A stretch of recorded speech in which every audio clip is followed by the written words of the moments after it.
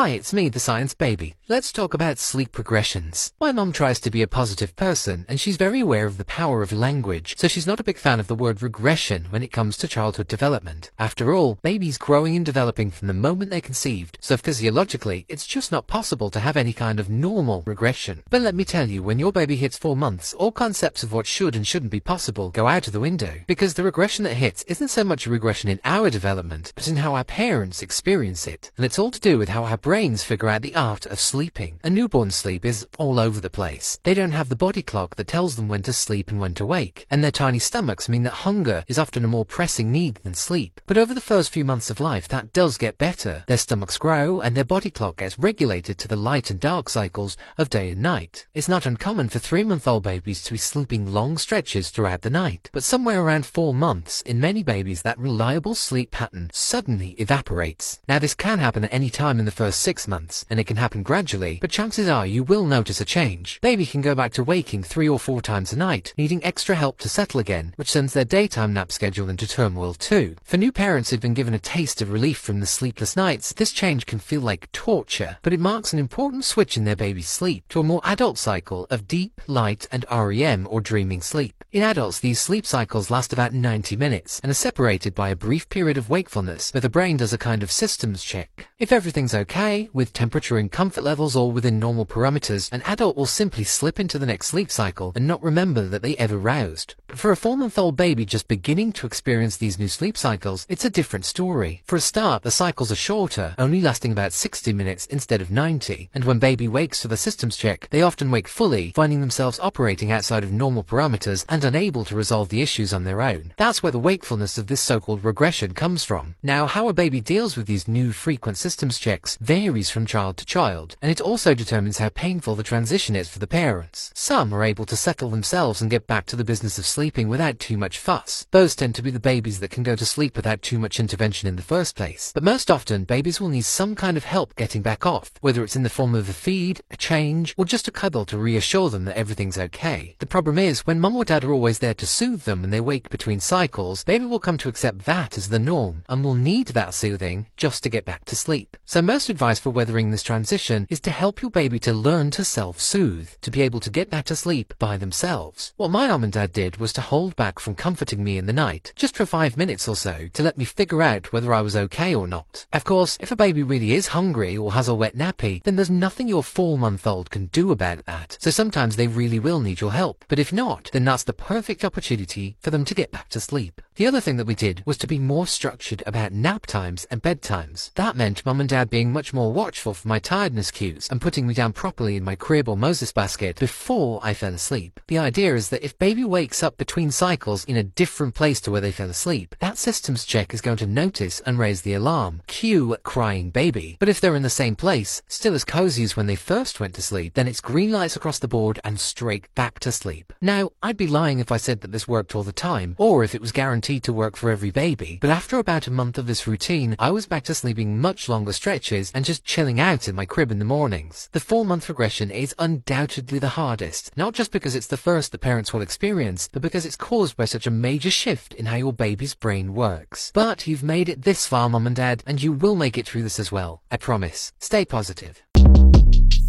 Short Cast Club